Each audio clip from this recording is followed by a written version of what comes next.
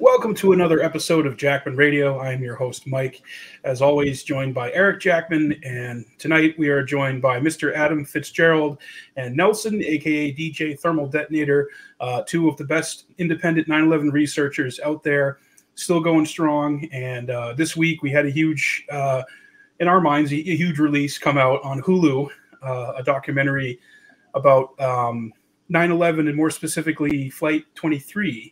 Which some think was going to be the so-called fifth plane, although there are others that could have been the fifth plane, but we can get into all that. But how are you gentlemen doing this evening? Doing great. Great. I was waiting for Nelson first. But go ahead, Adam. Go ahead. Let's step on each other. No, I'm doing great. Listen, you guys, you've been very kind to have me on again, so thank you. Yeah, very glad somebody, wanted to talk about this finally.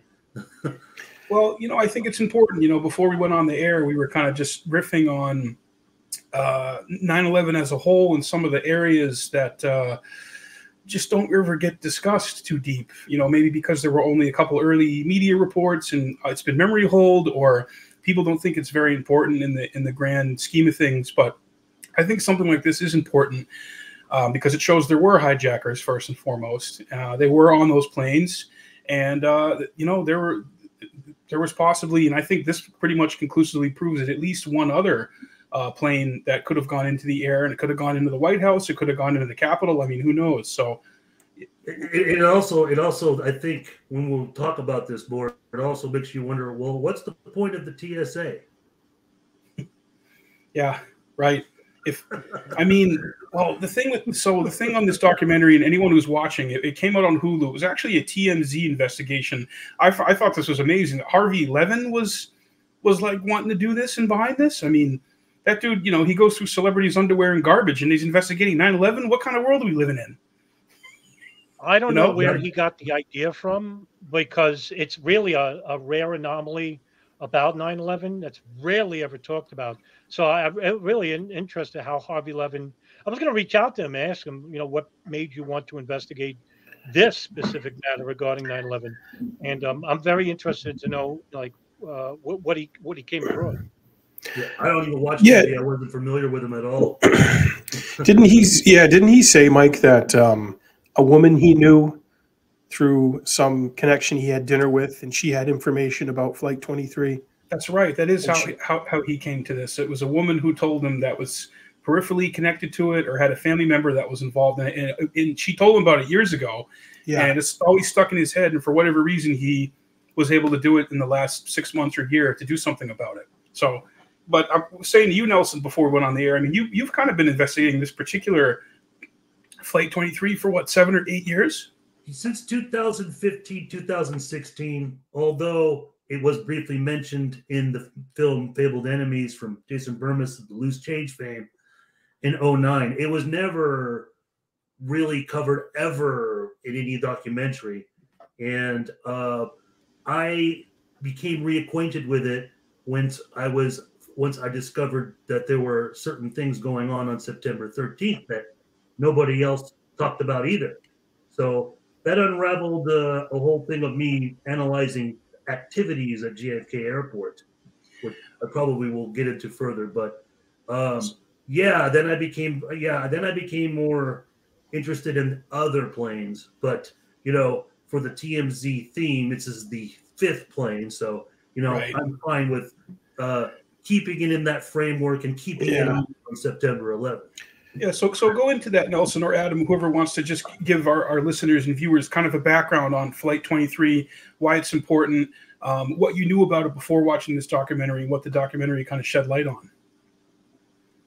Well, Flight 23 actually was a flight that was supposed to take out of JFK and land in San Francisco, I believe, or LAX. Nelson, I think you. LA was going to go to LAX. LAX, yeah. And so this was actually the United Airlines flight that actually was backed up by initial traffic on September 11, 2001. And just like it said in the film, the pilot, whose name escapes me, Tom Masello, I think his name was, actually said that it was very unusual for a whole bunch of traffic to be ahead of him. He expected 2 or 3 planes, not 10. And I think what happened was basically the reports were coming out that that 11 wasn't answering Boston Center, and neither was 175, which was a United plane. So what happened was there was this pause in national airspace, but nobody was reporting any hijacking until there was an ACARS message. Now, an ACARS message is when a airline center basically emits a transmitted text message to the pilots, whether it be information that is regarding airspace or the closed airspace or what have you. But there was a message that said cockpit intrusion, because now there was reports that 175 was hijacked. And when Flight 11 crashed into the North Tower, many people, including people in the airline industry, didn't know whether it was a small plane or an airliner until 175 was reported a hijacking. And then the CEO of United Airlines, Gerald Arpey, transmitted a ACARS message to all United flights that there was a cockpit intrusion and take precautions. And so United Airlines Flight 23 had just like the other planes, low amount of passengers, and there was a unusual amount of Arabs in first class. There wasn't many people. I think they were the only people in first class. There was 4 Arabs, 3 men, 1 woman that I didn't know that later turned out to be a man in a niqab. A niqab is a covering, Arab covering, where the face and the body is covered. It's called a niqab. The hijab is just the face cover. Niqab is the whole covering. Now, a flight attendant basically saw hair on the guy's hands. And there was also, hands were pretty much bigger than a woman's. And she said that that he thought it was a man. There was 2 flight attendants that basically said it was a man. And so when they heard the message, the next message was that Gerald Arpey, the CEO, basically said that when 175 crashed into the South Tower, that no flights were to, all flights were to be grounded. So there was only for United flights, by the way. And I consider Gerald Arpey a hero because he's the first person in the United States to order a national stand down of just United flights, hereby saving untold lives. And nobody ever talks about it. Compared to Norman Mineta. Yeah, compared to Norman, which came later, actually. After the 3rd plane. Yeah, right, exactly. After the Pentagon. Then he decided. Right, exactly. When that happened, all United Air flights went back. So Flight 23 went back to taxi back to the entry gate. And when that was happening, the flight attendant, whose name escapes me, went on the phone, the transmit phone, to tell people that we're going back to the gate and we're evacuating the airport because of what was happening. And all of a sudden, these people stood up and basically argued with the flight attendant about needing to fly, getting up right away. They didn't care, but they just need to fly. This worried the flight attendants and whatnot. And so they went back to the gate and everybody evacuated the airport. And when they did that, they closed. The mechanic came in, made sure that everybody was off the plane, including the pilots, and he locks the plane. Well, according to Tom Masello, basically says that when that happened, the mechanics on the ground, after the plane was locked, saw people inside the plane. And this was news to me. I didn't know this part, that there were people in the plane. And it makes sense because what also was news to me and people like Nelson here and everybody else was that the planes have floor hatches. Yes. Well, and so I'm guessing. But the woman was also unused to us. And, even the amount of suspects on the plane was news to us. We only heard 3 or 4. We're hearing already 5 on the plane now. We're like, whoa. Yeah. And it was news to me because the only way to get out of the plane would be use the floor hatch, which leads to an electronics bay, which is all the electronics given to the pilot and the intercom systems. And then from there, you can actually open up what they call an E&E hatch. An E&E hatch is where the ground crew can enter into the electronics room, and then you can enter into the plane. But the door to the plane, the hatch, is covered by carpeting. But you could just rip up the carpeting by just opening the hatch. But what's fascinating is that these people, whoever they were, basically hid inside the electronics, got on the plane, either got rid of the weapons on the plane that were hidden on the plane, took the weapons, and escaped that way. And how did nobody see this? I don't know. But if the airport's evacuated, really no one's going to see them, except for the ground crew that is basically servicing the plane. Well, and then didn't they talk about some people in uniforms too that were wearing? They could have been wearing like maintenance uniforms. Yeah, This workers, was September 10th. This is something me and Nelson have talked about extensively. We've heard of this situation happening at Dulles Airport. Yes. Okay, so this is separate from JFK and Flight 23. Yes, this is separate. Okay, so but the thing is that with this situation in that hatch, that leads to other things. Once the people have deplaned, were these people already in the plane that whole time, or did they? Once everybody left, open up, go in there. And if they were going onto the plane already, then, were they going to be part of that 5, or did they have a backup plan and think, if people are going to evacuate the airport, there's going to be this emergency, take a plane and crash it anyways? Now, didn't they also find box cutters at a plane right next to 23 at JFK? Yes. And the pilot of 23, basically, his conclusion was that was the tail number was off by 1 with my plane and the plane next to me, where they found the box cutters. And my thinking is that those were supposed to be placed on my flight 23. Well, first of all, I challenge that it even was box cutters. It could have been knives. It could have been, some other weapons, but I tend to think it was knives. Originally, when we heard this story before the TMZ thing, we had heard especially from the History Channel documentary, Grounded on 9/11, that came out in 2005. They were the first that actually covered it before Burmese did, but they had also covered Delta in 1989. But that's a whole other story. But they had mentioned that on Flight 23, there was baggage left over and box cutters and weapons on Flight 23. Now it seems that we're being corrected here. Now we're being told, well, there was weapons found on a different plane, number off. I wouldn't doubt it, but I feel that this program brought that's one big piece of clarity they've definitely shown me. Another piece of it. Oh, I'm sorry, Nelson. Go ahead. Go ahead. Oh, I was going to say what really I found to be shocking to me and new information to me. One of the guys went up towards the cockpit when the cockpit door was open with a child and was pointing to the pilots when the cockpit door was open. So these guys brought a child onto the plane. I mean, what do you guys make of that? To me, that's new information. I am not surprised. So that doesn't surprise you? I mean, obviously, no, it doesn't surprise me. Even it wouldn't surprise me if they even used a pregnant woman. Right. What I mean? Either or. The reason why in particular with this one is because from my film, the Bojinka Maximum, Untold Hijacking Attempts of September 11th, September 13th, I briefly showed that there were warnings that when Logan Airport reopened, they said to watch out for a woman with a bag, and there was this early, that could be bringing on a bomb too. There was this early warning sign. So I'm not surprised, and also little other things that I've heard. But put it this way: the usage of women.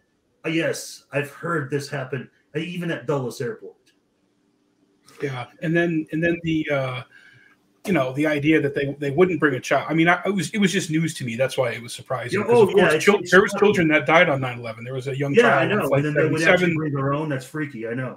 Yeah, I mean, it's. But I mean, from their point of view, I guess it's quite a decoy. It's quite a way to surprise and to get the jump on the authorities by using a child. And then that one flight attendant was talking about the guy sitting by himself, just sweating profusely. That was news to me, man. That was like, wow. Behind the really big jack dude in the nice tan suit, and then the guy wearing the full, the full gear. TMZ program, they probably replicated all those suspects according to what they witnessed. So I think we got an actual. it totally good idea. Yeah, it painted a whole new picture of this whole scenario for me because Adam had told me about Flight 23 a while back, and Ryan Dawson had told me about it. So I kind of had a rough idea about it. But really, after seeing them recreate this, I really recommend everybody go watch this if you can. It's on Hulu. It's called The Fifth Plane. It's by TMZ, which surprisingly they did a bang up job with it. They interviewed the pilot. They interviewed people who were there, flight attendants. So I guess overall, Adam, I want to ask you. So Nelson, if you know, either one of you can jump in here if you know this. Did the FBI figure out who these guys were, and were they apprehended afterwards, or did they just slip away? Well, according to the film itself, that the FBI had done an investigation to 7 people on the plane and actually knew who they were, and they actually have the flight manifest. Years later, I think back 5 years ago, I told Ed and Nelson that I filed a FOIA request regarding the flight manifest. Now I'm not law enforcement. That's what they told me, that they couldn't release it to me. But the FBI did know about that flight manifest, and it makes sense for them to do an investigation. The problem is that the FBI didn't allow even for United Airlines employees or management to know who was on that flight manifest, which is surreal, if you ask me. And we know that hijackers use fake IDs. I mean, why do we have all these claims of living hijackers? Because they're stolen identities. Different so names. It's kind of like the flight manifest kind of would even been worthless. So then you got to question, did they actually capture these people? Well, the program alludes that they didn't, but the program did a great job, separate from pointing out that, yeah, they got a manifest, but that they went to the hotel room of where the crew was staying at the next day. Debriefed them, questioned them, all of that. And that's important. And to them, they didn't know. They wanted to inquire more. They had no other information. And I'll be honest with you, the program actually it made me cry. Because, not just the scariness, but then just the treatment they got from United Airlines. Basically these doctors were using the commission report to say, no, you have no actual grief. You didn't actually experience almost being hijacked. That made me angry. Yeah, that was shameful. That was shameful. Yeah. Another reason why too is that I know people who have collected, food stamps and Social Security, helped because they said they're addicted to 9/11 conspiracies or they follow Alex Jones. I see that, so it's like to see that I was just like that, that dynamic. Was one of them?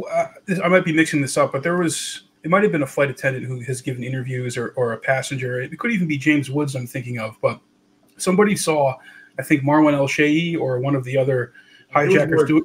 It was Atta, and he saw Atta doing a dry run. Woods. Yeah, and it was Atta. Yeah. And they were seen elsewhere, too. But the thing about it is that what the show doesn't show, and I think the other person we should bring up here is the author that they referenced and interviewed, Lynn Spencer, who put out the book Touching History. She was the one digging this up. She interviewed the co-pilot Carol Timmons, and she passed away a couple of years ago. And they pointed that out because you don't see her in there. They dramatize her, but she passed away a couple of years ago, and I think that's the reason why that pushed all the other crew to finally come out and admit their story. And it's been over 20 years. They should have had their story on the 20-year anniversary in the first place. So that I believe is what invigorated them to do it. And we're not even doing. Look, we're not even talking about this on the anniversary. Usually, I get called for interviews on the anniversary. Here we are in March. God, there was the point I was getting to is that it leaves you off as if they didn't capture the people. They didn't capture the suspects of Flight 23. Well, in actuality, in my film, although it is 6 hours long, I showed that they did capture the people, the suspects of Flight 23, because maybe they had the flight manifest and maybe the show was telling you all that, but the show was avoiding to tell you what happened when the airports reopened. There were hijacking attempts again at JFK and LaGuardia Airport. They even closed Newark Airport because there were Saudi flights taking off, and they were thinking there were people even fleeing, leaving the country, not the hijack, but they were even going after suspects that they were, they had names after, the authorities did. So the airport on JFK Airport, the New York airport's closed. They were opened in the morning. They started lifting off. Some flights started taking off by the afternoon, by past noon. Then by 5 o'clock, 4 o'clock in the afternoon, they start shutting them down because of all these reports of people dressed up in, some of them even had, ground crew uniform, pilot uniforms. There's a woman involved. It even sounds like it's like 2 different teams at each airport. I'm hearing it. It sounds like we're like, whoa.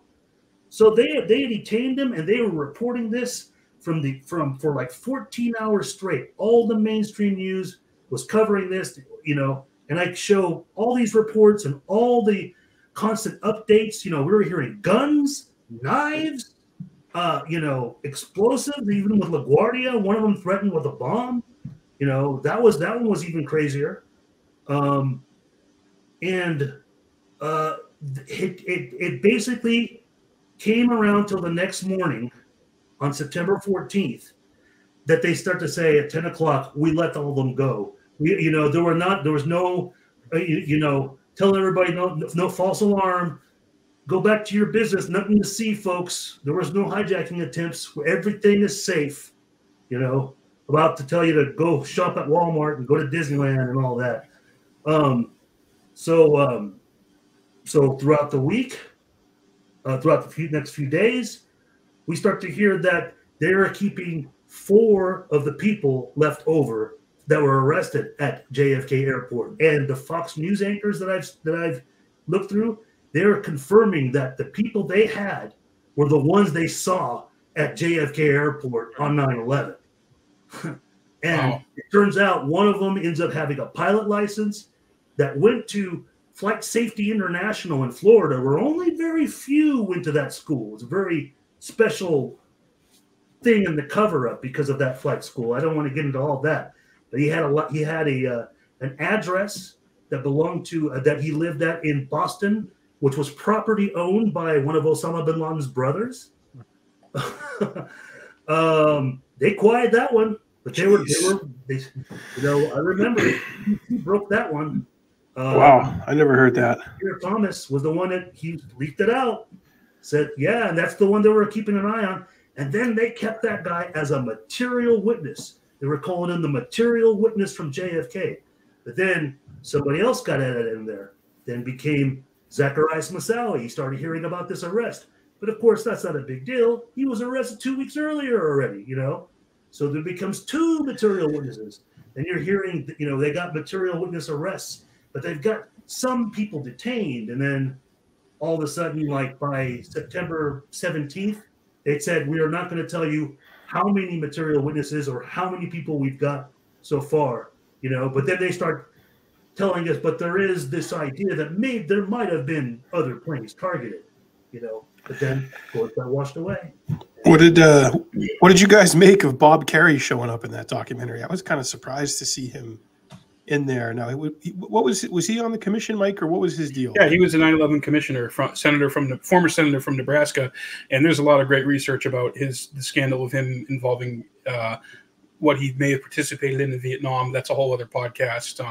He comes up in John DeCamp's Franklin scandal research. I mean, was he just there to obfuscate? Was he there to obfuscate on the commission? He was part of the whitewash. He was part of the 9/11 whitewash. I don't know. What do you guys think about Senator Bob Kerrey? Well, according to Bob Kerrey himself, they didn't have the necessary time to research the information about Flight 23. I think that's true.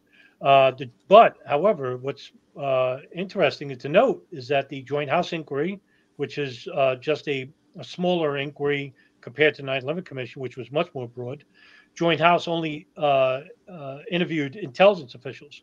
However, the co-chair there, Bob Graham, basically says that they were well aware that there was reports and intelligence regarding a second wave of attacks. Now, where'd that come from? Well, it came from the testimony of own Zacharias Moussaoui. Moussaoui, who was not tortured, by the way, actually testified on his own behalf, who the government said he was a nut job when he wasn't, because the judge in that case basically said he actually represented himself pretty well. Was he from Morocco? What's that? Was he from Morocco? Yeah. Yes. Well, you think? Okay. He's Moroccan ethnicity, but I think he might have been born in France, but he's Moroccan. Yeah, he has a brother who lives in France too.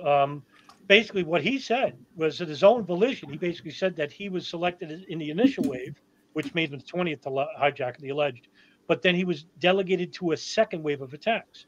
And so he basically told his lawyer and, of course, the courts that, yes, there was going to be a second wave of attacks. Bob Graham knew about this information anyway. So how did Bob Kerry didn't know this information? I'm not surprised. But also at the same time, it goes back to what Nelson previously just said, that the information was there. And it has been there since September 11, 2001, September 13th, but that this information was actually covered up by the FBI. Now, the question is why? Why was this actually covered up by the FBI? Because it leads into the official story. I hate using that term. That people would basically wonder whether these people were even Al Qaeda to begin with. They may not have been, but also if there was other groups involved. Well, guess what? That contradicts the official narrative. What we were told. The official narrative started on September 27th, 2001, when the FBI basically said it was 19 fundamentalists. 4 of them were pilots who were basically out of the Hamburg cell. One was a Saudi, and they're the ones who basically attacked the United States. Well, you bring these people in. Well, guess what happens? Well, that throws a monkey wrench into the whole story. And now the FBI basically has to investigate, well, where'd these guys come from? Because according to all the way to the top, Bin Laden basically says to Khalid Sheikh Mohammed, if we're to believe the story, remember Khalid Sheikh Mohammed tortured, and so is Ramzi bin al-Shibh, they said it was 10 planes. And I really believe it was 10 planes. 7 to 10 planes. And that who knew about this? Well, if you listen to Nelson and myself and Paul Thompson and Kevin Fenton and Ray Nowlisky, we're the ones who basically told you that the CIA and the NSA and the Israeli and Saudi intelligence were on the ground and listening to the phone calls of all these people involved. Well, if they knew about the operation before it even happens, you can manipulate the operation itself. And if they said it was 10 planes at the beginning, well, guess what? We better prepare for 10 planes and 10 hijackers and basically, manipulate the story later on, because none of those planes were actually crashed anywhere besides the 4 that were crashed. And now they can condense the story saying it was 19 hijackers. So the question is, why did the FBI cover this up? That's the question. Yeah. And I believe it was more than 10 planes.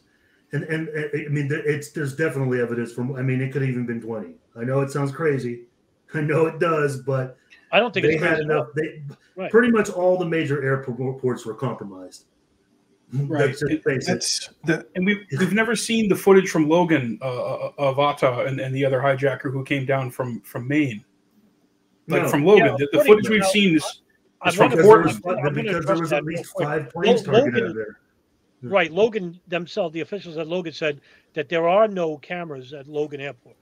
Now, I don't know whether that's true or not. Now, I have on my WordPress regarding the security details of the airline industry in itself. And Logan basically says that they didn't have cameras installed at the security checkpoints.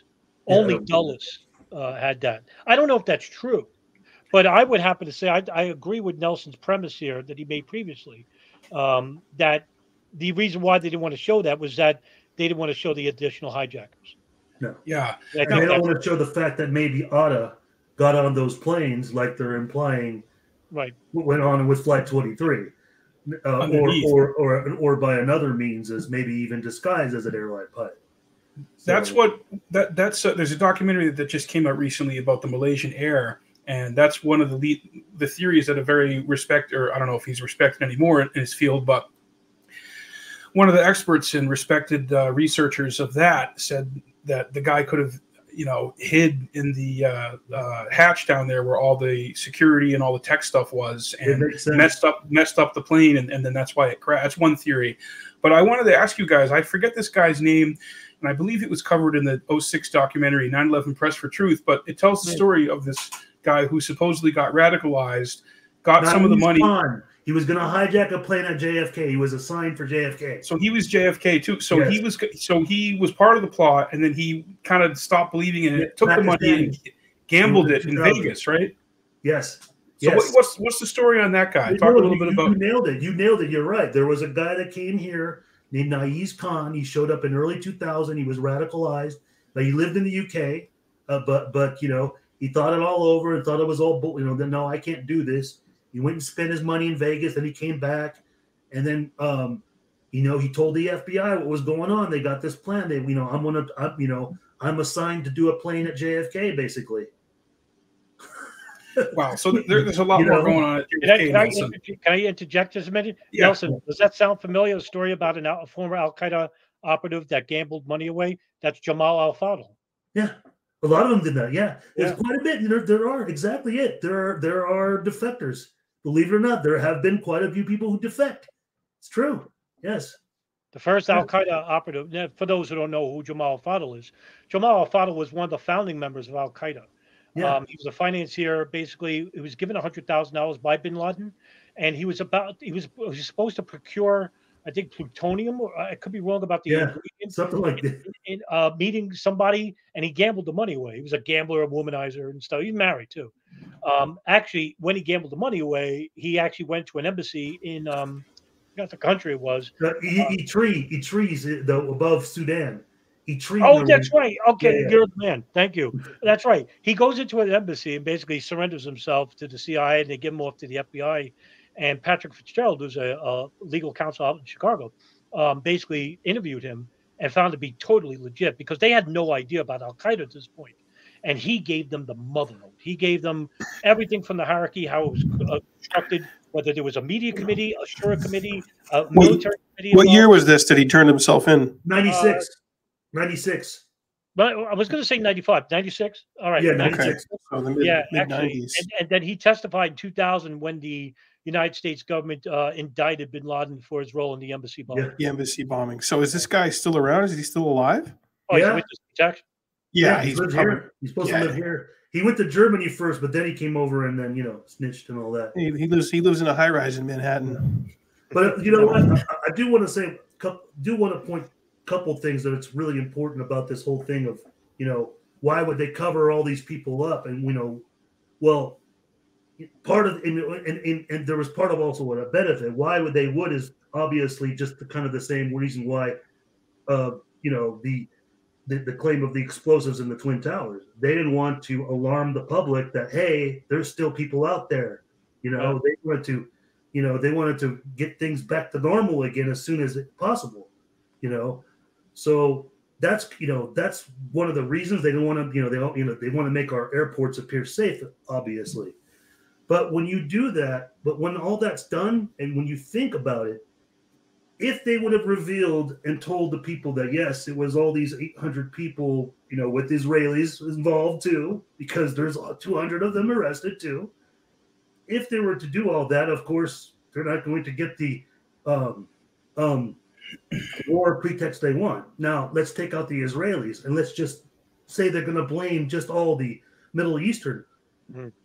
That's going to water it down. That's not going to give you the Iraq pretext. How would Iraq have been tied into all of that with all these different? If all these people were involved, wouldn't have been able to. You would water it down. So reducing the conspiracy in the long run was bought them enough time to try to obviously, make a pretext with Iraq, and it obviously was done through the Hamburg cell, not the Saudis. So that's what that's one of the reasons why is the reasons to have contained it for that long, especially up until the commission report's released. But the other thing to point out is one of the other things that's it took me a while till I didn't realize this, but it's just like, okay, if this plane this fifth plane, Flight 23 at JFK Airport in New York, Long Island, what was it going to target? Pretty close to the Twin Towers than Boston Logan, don't you think? Mm-hmm. So what was the real plan?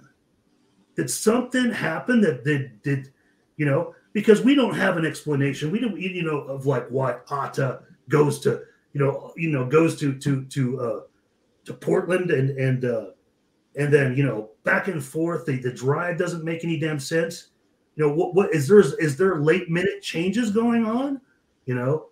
And I think it's like, I think there were more planes targeted at JFK Airport aside United Airlines. And if you think about it, let's say they were going to target the Twin Towers, just like you look at Flight 77 targeting the Pentagon. It basically turned around and came back to pretty much the area of where it departed. These planes could have easily done that or launch off, and I think that they were, because I found an interesting comment, or somebody I talked to several years ago had told me that their ex-husband worked for Delta Airlines, and on September 10th, 2001, he came back home and told her, I had never seen so many FBI agents scouring and searching every plane at the Delta terminal. And I can tell you for sure, Delta 1989, which is another suspected plane out of Logan Airport. It's written about in Lynn Spencer's book. They didn't let her speak. She had a lot more to say. I've talked to her before. She knows. They don't. It's like even TMZ reducing the story to just 5. And Delta Airlines had like the worst record for like security breaches. They paid the most high, bad record of people being able to sneak on weapons, problems at the airports. And, if any of the planes that should have been easily, taken over and targeted should have been the Delta planes.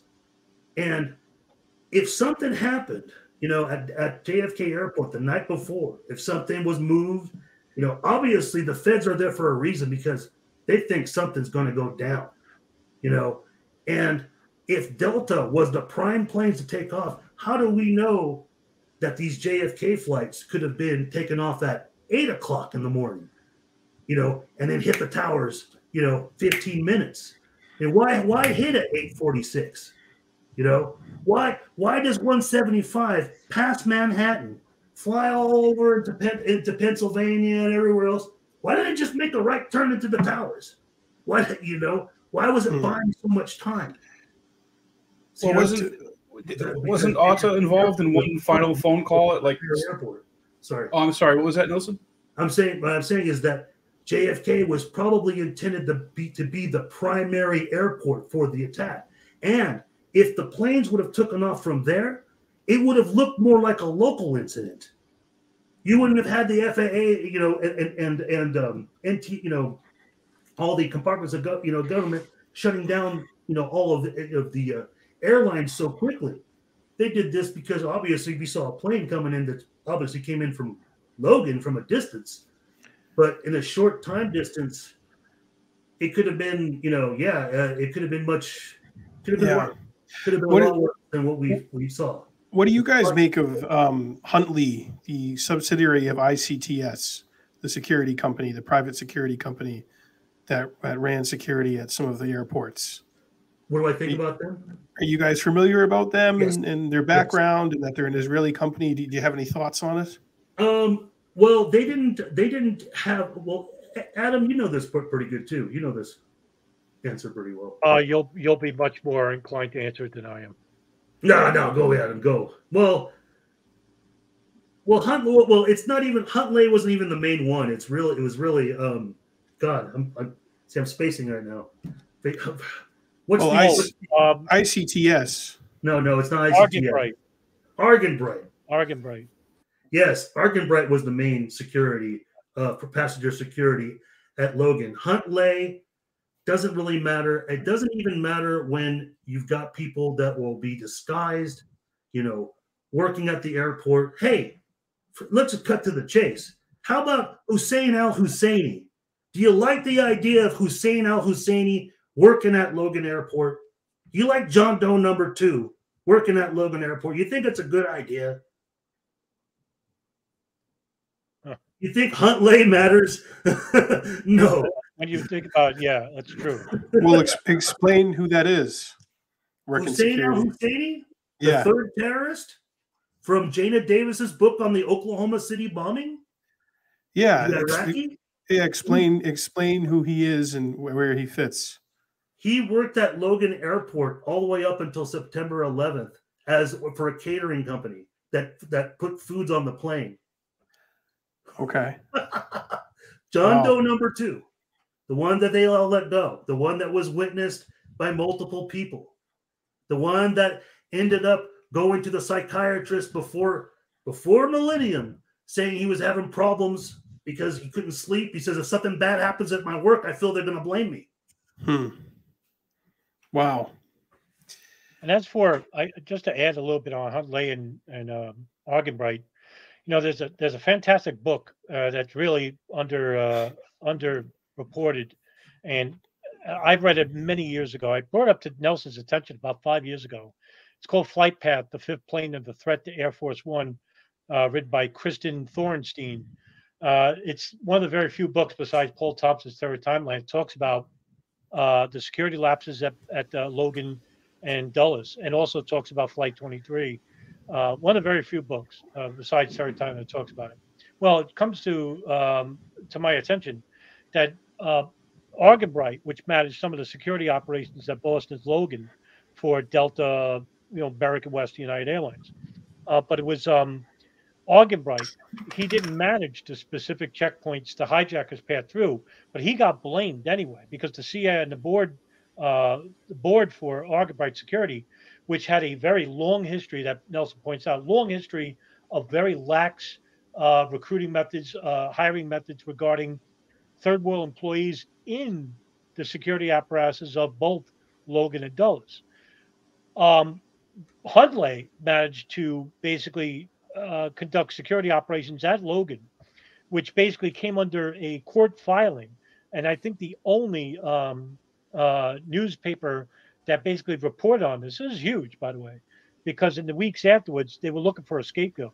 Hundley basically came under fire in a civil suit, but the one security apparatus that got blamed was Argenbright. In fact, Frank Argenbright, the owner of Argenbright Security, is the only person to this day that basically got any blame for September 11, 2001.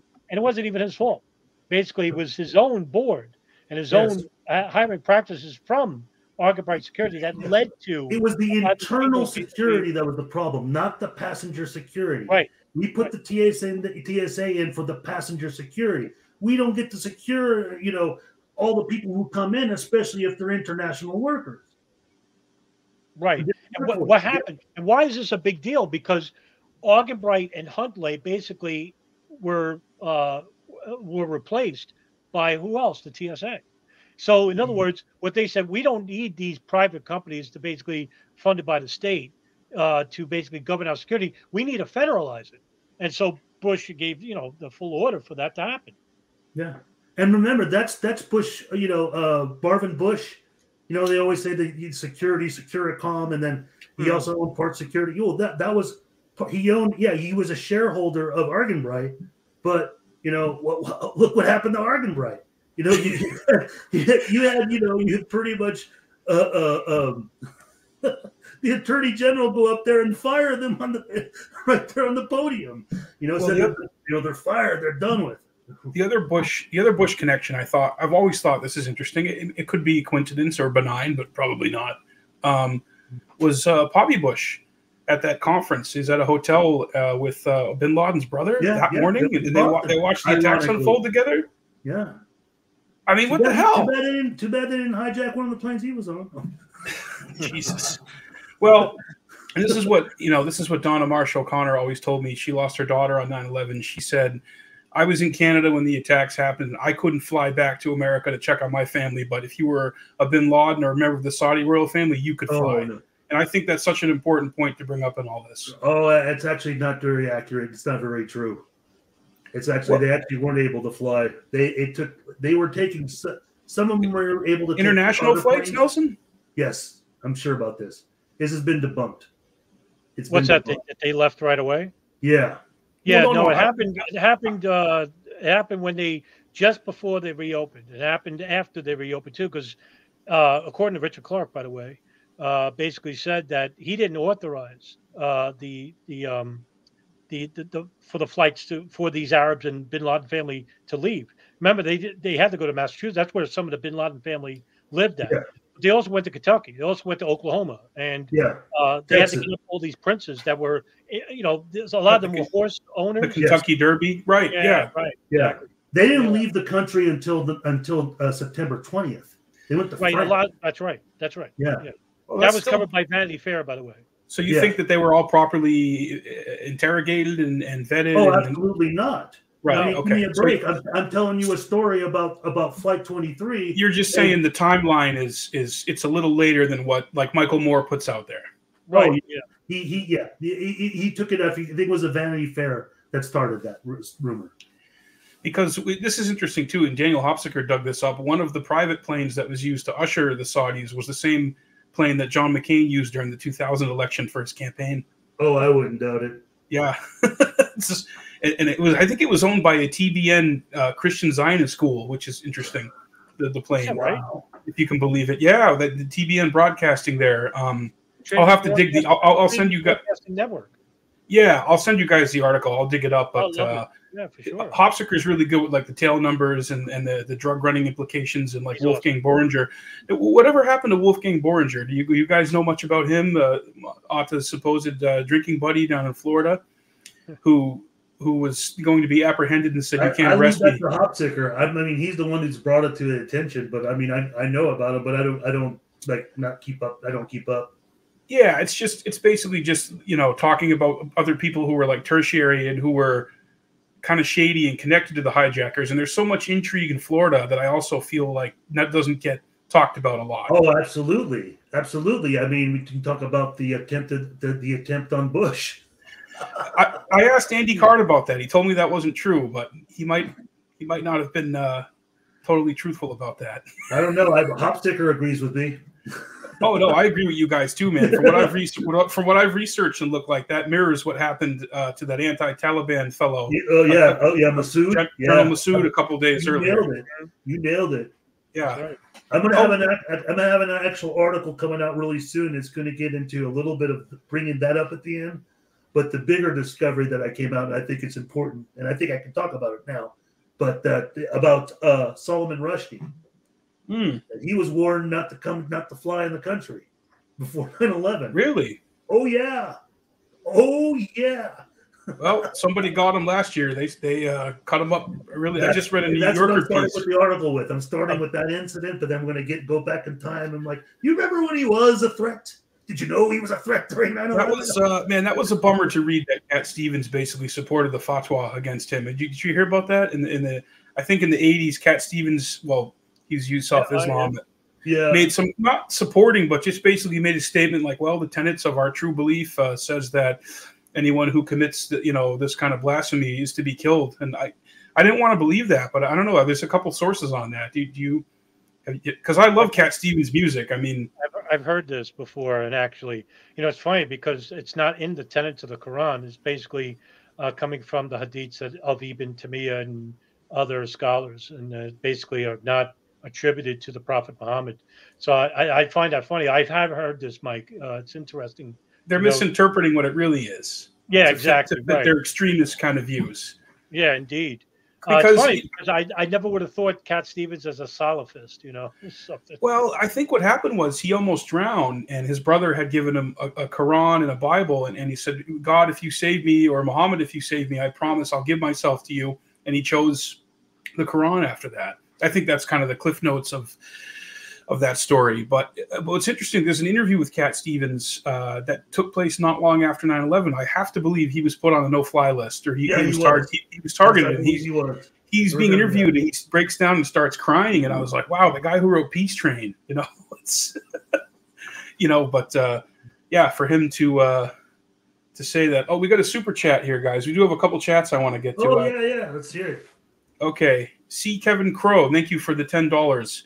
What are the best detailed ebooks providing a clear narrative and timeline, well-sourced and minimally speculative, which you and Ryan Dawson would agree authoritatively address the main issues? Wow. That's going to be hard because the only thing you're going to find between me and Dawson as far as books in relation to any of this, it's going to be Piper books. So it's going to be Michael Collins Piper. Yeah, False Flags, Template for Terror, and the Judas Goats. That's it. Because everything else, we're very different on Watch Dogs Didn't Bark, maybe, or is that more of the Saudi angle? Watch Dogs Didn't Bark. Yeah. Nowosielski. Well, I don't know if he's into. I don't know if he's supports that, or that's because I would still. I'm someone that would still endorse Peter Lance. Something as basic as that, and that's easy to get. That's not a book hard to get. His books on. He's got 3 of them, so. I recommend just because of getting familiar with everything, and especially the big thing is 1993. You got to know all of 1993. Don't start this stuff from 2001. It doesn't go there.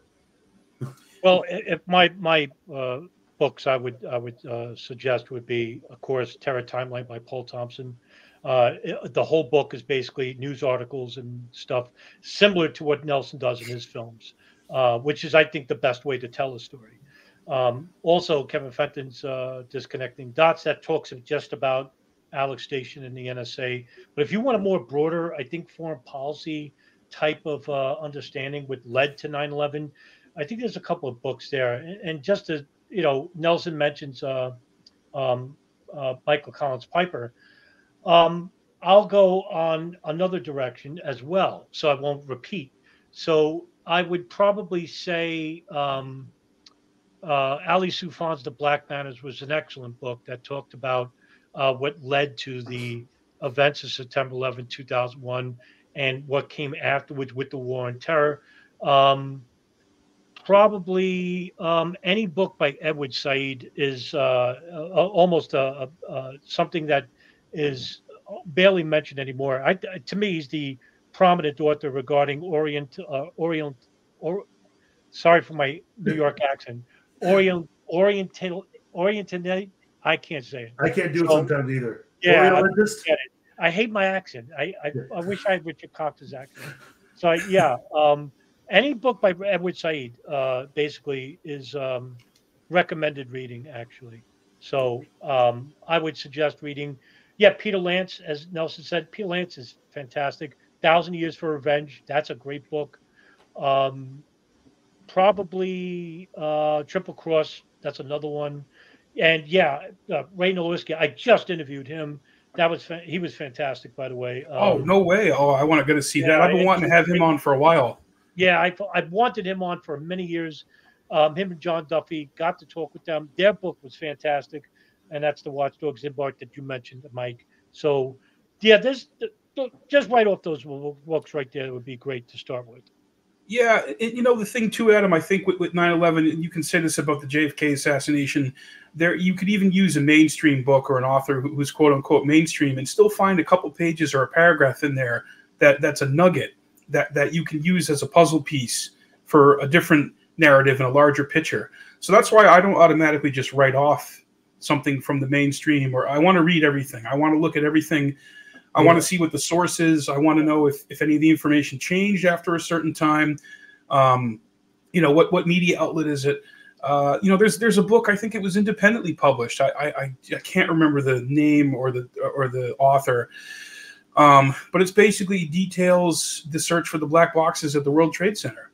And that's another part of the official story that Adam, I think you and I have talked about. I don't know if we have on air, but based on that research, I believe they found 2, maybe 3 of the 4 black boxes at the World Trade Center, because on the plane found all 4. They found all 4. I think they did. Because one of them, so each plane has like 2, because one records the flight path and the and the other technical information, and one has actual audio acoustic information from the planes. That's right? The cockpit voice recorder, and the other is the flight data recorder, which is radar from ground terminal, right? So it was what was his Nick DeMasi? Maybe was his name was one of the Ballone, Mike Ballone, I think. I have to look this up because it's funny. I had dinner with a friend like last fall, and he knows that I've been into the 9/11 research for a while. And he, out of the blue, just mentioned this aspect of it, that he just bought. He spent a lot of money buying this book, which is either out of print or hard to find, and it details the recovery efforts at Ground Zero. specifically looking for the black boxes, because officially they didn't find any of them at Ground Zero. Yeah, so, I believe it's Malone. I believe Adam's right. Yeah. So that leads to that question. Then why would they want to cover that up? Why has that not been really? I'll answer that. Yeah, go for it, Nelson. Why did we cover it up? Simple, because of the same things we've learned from Flight 23. If these hijackers could get early access to the cockpit somehow, whether it's going to be below, whether it's going to be riding on the jump seat. The thing what we must remember, and it's always been forgotten, never noticed by even the no-planers and the switcheroos, the people who believe in the plane swap theories. Both those planes instantly departed off course. They did not go the commercial route that they were supposed to go. They didn't just go the commercial route and then noticeably get hijacked and go off route. No. And that's the way people wanted to, I think the establishment would rather us to think. No, those planes were supposed to instantly go out of state north into New Hampshire, then veer left, going across, eventually into the upper part of northern part of New York. Well, both those planes turned around instantly in Massachusetts and flew across Massachusetts. They're not supposed to fly across Massachusetts. Right. And, besides all the other things I mentioned, yeah, what does that tell you? It tells you that these hijackers, these operatives took over the plane, had control of the plane as soon as it took off. Very quickly, 15 minutes in one case, right? We're talking 15 minutes in one of the ones that hit the towers was hijacked and off course within 15 minutes of taking off. I'm telling you, it wasn't. I'm telling you, it was off course immediately when it took off, not 15 minutes later. Okay. Yes. Well, that's huge if that's the case. Well, you watch my film Boston Logan 9/11. I show it. I have. I can't. I'm sure that film's 3 hours. The Bojinka Maxim was 6 hours. So, and that's the thing, Nelson. That this information is it's a lot. It's dense and there's so much of it, but it's important though. It's very important because this really contradicts the official story in ways that's tangible. Yeah. 15 minutes, like what you're saying. That's when they verbally. That's when the towers knew this plane was not in control anymore, but they knew it was off course because it didn't fly the normal. There's a normal like flow of traffic for the commercial aviation. They're all supposed to go that way when you go across, and it wasn't even going that way. Now, wasn't there almost a collision between 175 and another? Yeah, right. 3 times on 175. That's crazy. Yeah, that's crazy. Look, the author, Lynn Spencer, that was shown in the Flight 23 thing. She's covered that, but she only showed 2 of them. I actually hit her up and I told her, did you know there was actually 3 times it almost got hit? That's how off course it was. That's, not even, it's crazy.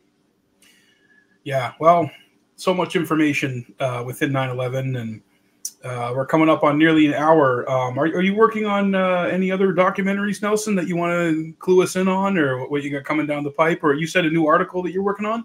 Well, yeah, I'm going to have a new article soon. It's going to be about Salman Rushdie and some other little interesting things. But the next thing I'm trying to get done is a short film about Muhammad Atta being gay.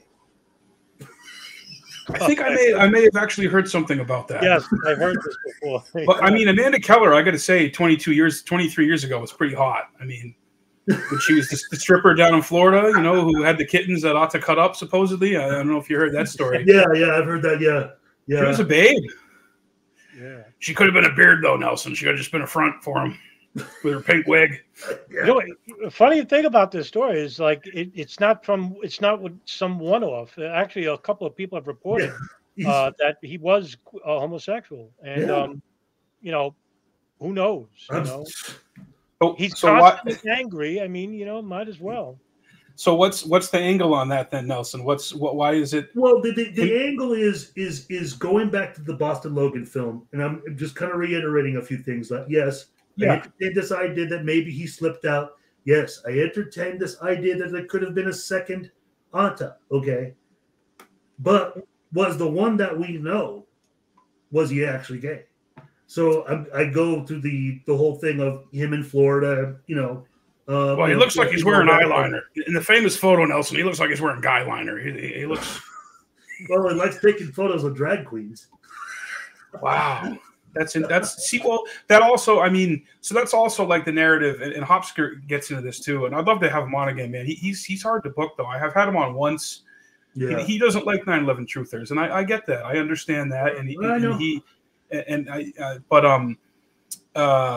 what was the point I was going to make? Atta behaved in ways that were not akin to a radical Muslim, and some say, well, this is so he could blend in America, and he was drinking and he was doing this and doing that. But yeah, he just sounded like an angry psychopath. He could have, and his father came out and said, he called me afterwards and he was alive. Do you guys give any credence to that, or is that bullshit? No, I don't. He came out, he did say that, and later on came out and said that the Israelis were, they had him, and later he admitted that he's dead, probably. Yeah. So I don't take much credence into that. Now, me neither. I have my own theories about Atta. He has there's like two Attas here. There's one in Egypt, and there's one in the United States. Now, if you want to say that Atta was homosexual, and he's an intelligence operative, I don't think that's more important than the fact that Muhammad Atta and the agenda of having him as the main coordinator of the 9/11 attacks is kind of contradictory to how he grew up. And this is where I tell truthers, you don't dismiss the fact that the hijackers, hijack planes. Always becoming an honest investigator. Look into the backgrounds of these people, and you'll find that the motivations of some of them really didn't match up to what we were told by the United States government and the FBI. And the main one of all is Ziad Jarrah. Muhammad Atta grew up in a very affluent neighborhood. He actually was the son of a lawyer. His mother was a teacher. Wasn't raised as a religious fundamentalist. Wasn't he an engineer? Only until he got, what's that? Didn't Atta go to engineering school? Yes, he did. And so did Ziad Jarrah. And what they found was that they both almost mirrored each other. And both of them were raised in very moderate households. Ziad Jarrah actually was a playboy when he was actually growing up, and basically was friends with Jews and Christians. Muhammad Atta basically was a very moderate student. He wasn't very overly intelligent, he wasn't stupid. But when they both went to Germany, it basically we saw a noticeable turn in their attitudes, and basically made you scratch your head and basically say, where did this religious fundamentalist come from? It basically wasn't like that when they were growing up. So it basically breaks the mold in regards to how religious fundamentalism came to be regarding both of these people. And you'll notice a very glaring contradiction in regards to my study of religious fundamentalism is that it begins very early in one's life, and it comes from a very poverty-stricken background. Well, that wasn't the case with Muhammad Atta, and that wasn't the case with Ziad Jarrah. Both came from very moderate families who didn't have religious training. And when you look at the backgrounds of both of these people, you notice one thing in common, was that the intelligence services very much were heavily involved. Now, according to Muhammad Atta, he was actually recruited with the Muslim Brotherhood at a very early age. It wasn't with the Brotherhood, but was with a faction within the Brotherhood in the engineering degree of Egypt. Later on, he became part of the Muslim Brotherhood. Ziad Jarrah basically didn't come from any background whatsoever. However, when you look at his family background, it was awash with intelligence services, mainly Israel and Libya and Germany. And, one of the few people that basically touches on the subject that's right next to me is Nelson Martins. And when you look up at the backgrounds of these people, you basically say, well, now it's starting to make sense how this operation could have been successful with these two at the helm. Yeah, and I think we've talked about this a little bit before, and some of the research, and Ryan Dawson may even think this as well. Jarrah was kind of kept separate from the other hijackers, from the so-called muscle hijackers, and none of the phone calls or transcripts from Flight 93 allude to 4 men. They allude to 3 men. That could be because Jarrah was kept up front, or he was in a different seat, but I tend to think that maybe he slipped off the plane. Maybe he never got on the plane. Maybe he was a handler for these other hijackers. What do you, because of his Mossad and Israeli intelligence connections, what do you guys make of Jarrah? Because he was not your run-of-the-mill, frothing at the mouth terrorist. He was at this school, supposedly recruited by an older gentleman into the ideology. There's some great films that talk about it. Had a girlfriend, or maybe even a wife, or at least a girlfriend that he talked to up until just before the attacks. Yeah, no. Ziad Jarrah has a couple of family members that were involved with Israeli and Libyan intelligence. In fact, I think it was a cousin or the uncle, Assam al-Jarrah, that was involved with the Abu Nidal organization. And that's something that Nelson extensively covers, even to this day. I think he's one of the very few, if only not the on only Patreon, who talks about that. Yeah. Only for my Patreons, but yeah. Right. Go ahead. And he has, of course, everybody knows now because it was made available to the public inquiry. It was in 2000, I think 11 or 12. Ali al-Jarrah basically was arrested in Lebanon by Hezbollah and, of course, the Lebanon security services for his role with Israeli intelligence that goes back 25 years. And also has a brother, Joseph al-Jarrah, who basically is involved with helping him for the last 10 years, involved with Israeli intelligence. And he got a lot of money doing it. I think it was over $300,000. He was paid by Israeli intelligence to involve himself in operations by Hezbollah and, of course, involved with the assassination of a known Hezbollah militant leader, Imam Magnia. One of the last operations before that led to the arrest of Ali al-Jarrah.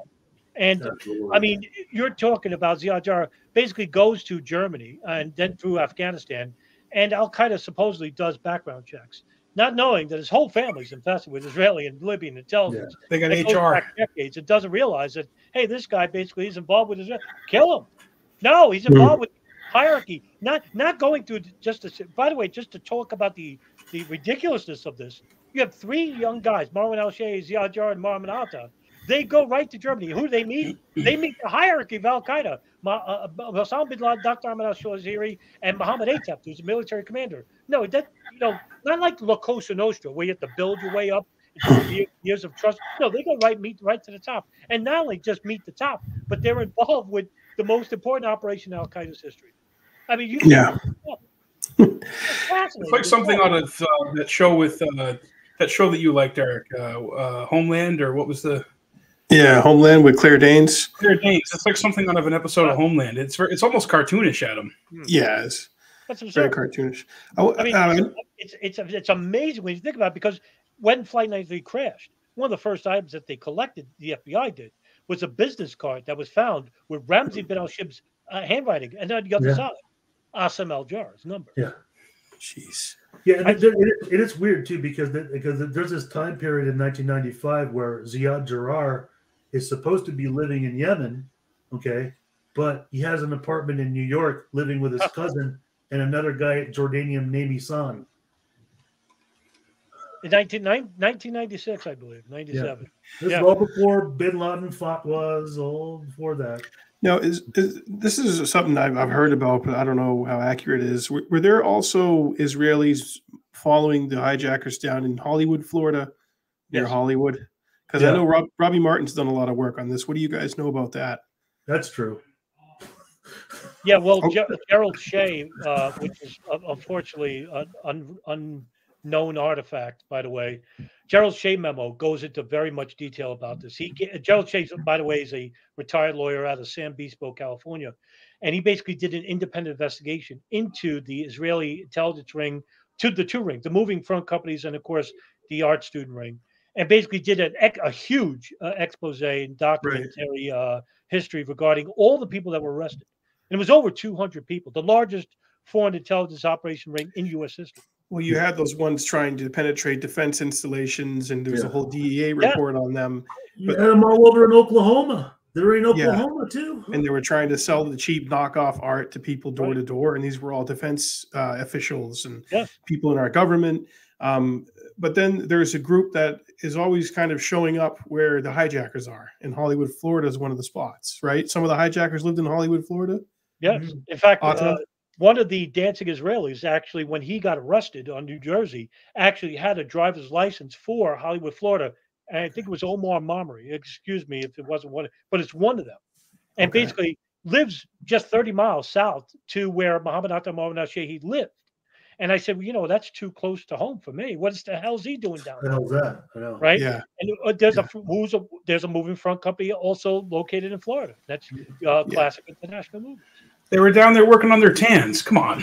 Yeah, Moving Systems Incorporated. That was another Florida one. Yeah. But when you look at the whole spectrum of how the Israelis could have been involved in this. And this is a theory of mine, I have no evidence for this because they were all deported anyway. But my theory is this: the CIA and the NSA were listening to phone calls of bin Laden. But if you wanted the real intelligence, which is on the ground next to these hijackers and affiliates, well, that came from the Israelis and Saudis because it was reported by the Gerald Shea memo as well as other reports that were coming out later. And Nelson also talked about this in an article that he wrote years prior about how the Israelis were actually seen in New Jersey in a video store. And I think I forget the you know who I'm talking about. Star of the Sword, the guy who wrote the Star of the Sword, right? Who wrote that book? I have it, and I can't space it out too. Well, Wayne Madsen. Thank you, Wayne Madsen. Yes. Didn't the Israelis warn us though that something was going to happen? I mean, they were at least warned us specifically about the Marwan al-Shehhi who flew 175. That's right. They gave 20 names. I just really want to talk that real quick. They gave 20 names and only 4 of them showed up as hijackers. Yeah. Happened in August of 2001. Yeah. Everybody was giving us intelligence at that time. Yeah. That's why it's no big deal. But also remember in the Washington Washington Times, September 10th, there's also an article warning saying that Israel can pull off a terrorist attack. They're dangerous and run Arabs and make it look like an Islamic attack. Yep. So. And there's books about that too. This is another thing that Ryan Dawson's brought to my attention of the Mossad running Arabs, or having Mossad members infiltrate these Arabic terrorist groups. I forget the names of the books. Maybe Eric, you remember? The Little Drummer Girl. Little Drummer Girl might be one of them. There's several of them. I never ever read that. Got another chat here. Irving. One of the cheering Israelis who worked for Urban Moving Systems, Yurin Shmuel, and Weehawken, New Jersey, had a Florida driver's license and lived in Miami Beach, 20-something miles from where the hijackers lived. Yes. I think, Adam, you were just saying that. Yeah. Thank you for that. Also, at the same time, you brought up Robbie Martin's podcast about the drug ring, the ecstasy ring, and the hijackers living in Florida. To me, that was his best podcast he ever done, and it was actually, I think it was 5 hours. That podcast itself was like, it was fantastic. Very few people talk about this, and you talk about the list of names that the Israelis gave to U.S. government. Well, how would they know this? Well, only because they had intelligence operatives on the ground, which was unbeknownst to the State Department and to the FBI. Well, that mirrored what the Saudis were doing out west. The Saudis out west were monitoring Al-Bidar and Al-Hazmi and Hani Hanjour. Out east, it was the Hamburg cell, but those were the Israelis. Adam, it's funny. In my film Bojinka Matsuno, my show by September 16th or 17th, Carl Cameron says the Israeli Mossad has just told us, give us a list of 200 names to go after, which is ironic because there's going to be 200 Israelis rounded up later on. My question is, where's the line between monitoring and running? And manipulating. There's manipulating conspiracy, right? That leads to speculation and leads Am I to off the mark? Right. To at least put that out there, though. But that's why you won't ever know, but you'll believe. You can believe whatever you want, but the thing is, you want to know something. And one thing that the FBI did was that they did when they detained all those Arabs in the September 13th, when they detained the Saudi operatives in out west, when they detained all the Israelis in the days and weeks prior to after 9/11, was that they all broke one law, and they all broke the initial law that they broke was that they overstayed their visas. And because the FBI by law has to hand them over to the INS, what is the first form of punishment? Well, it's not they get arrested, they get deported. And because they got deported back to their home countries, they don't have an extrajudiciary exchange program where they have to go back and answer to why they were detained in the first place. No. All those people detained, but the Israelis and Saudis, all of them are back home, and we'll never be able to understand what they knew about 9/11 in the first place because they all got deported. You think they're coming back here? Hell no. No. There's the essence of 9/11 right there. Instead of torturing or doing anything to the 1,000 people that we had here. Right. We went and got 1,000 people overseas instead. Right. After a couple, and just had nothing to do with it. Most of them. Nothing. Well, We opened over here and tortured them instead. We opened up Abu Ghraib, is what we did. Yeah. You know, Right? Yeah, 70% of Americans. To go back to your point earlier, 70% of Americans believe that Iraq and Saddam Hussein were involved in the attacks. So that's the pivot. Right when the war started, you're saying? Yeah, when they sold the Iraq war to us in late 02, early 03. What's that? At first, I thought it was true. At first, I thought it was, but then once I saw Michael Moore's movie, I was just like, oh. I got to give Michael Moore a little bit of credit. You know, at least he dipped a pinky. He dipped a little Mike Tyson pinky into the waters. You know, I mean, he's a limited hangout, whatever you want to call him, shill, whatever. You know, he's a Democratic Party freaking hack who endorsed Wes Clark. Come on, look who his agent is. Look who his manager is. It's Ari Emanuel's. You know. Well, he was in with the Weinstein boys for a while in Miramax. Yeah. What was that? Ari Emanuel, or what's it? No, which one is it? No, it's the brother of Ari Emanuel. That's his talent agent. Michael Moore's talent agent. Oh, is it really? Yeah. There's Ari. There's three Emanuel brothers. Ari, we got Darren, the scientist, and then the Rom. Rahm Emanuel. No, yeah, that is okay. Yes, I'm sorry, I had it right. I was thinking. Yeah, Ari's the entertainment industry guy. Yeah. Darren Harvey says Sean is right. Ziad Uncle is the most important Jarrah. Now he's the guy with the brilliant white hair who kind of like who you see the photo of, and he was basically a double agent, but recruited by the Mossad. The uncle, Jarrah's uncle. Mm. Now, what's he doing? Like, is he podcasting? Does he have what's he? Is he getting paid by the Knesset, or like what's his like? What does he do every day? Is he making Is he making olive oil, or like? You know, these guys. It's funny because Eric and I actually just talked to somebody who lives in Israel and is from Israel, and a cousin of his went on a date with a girl from Israel whose brother was one of the dancing Israelis, and he found out about this, and he was like, "What the hell is this all about?" Like, you know, because he said Israel's a small place. Everybody knows this shit. If the four of us here in America know about it, you better believe they know about it in Israel. It's a small place, and she was like, "No, he was innocent. He was caught up in all this," and he was like, "F this, I'm out of here." But that just shows you that there's way more to this story that more people know about, and you're not going to. I mean, these guys went on like the equivalent of the Tonight Show when they went back there. And they said, we were here to document the event. When they got home, I mean, it was like that day they went on that show, believe it or not. And now that guy, who's that? He's prime minister, or isn't he prime minister now, or the host of that show? Yeah, he ended up becoming a high up politician in Israel. Yeah, what's his name? Pierre, I forget his name. SM Jarrah. I don't know who's Assam. Is he the cousin or the uncle? Yeah, in Germany. He's the uncle. So he's like the Uncle Ruslan. Remember the marathon bomber, Uncle Ruslan, going on TV and decrying them? Yeah. You know, he's the spurned uncle. All right, we got another chat here. This stuff is no money. Where's the cha-ching? I know, right? It's just so okay. The Israelis told the CIA, not the FBI nor State Department, the proper domestic agencies, that hijackers were in the U.S. according to the Path to 9/11 Lost Warnings and Fatal Errors article.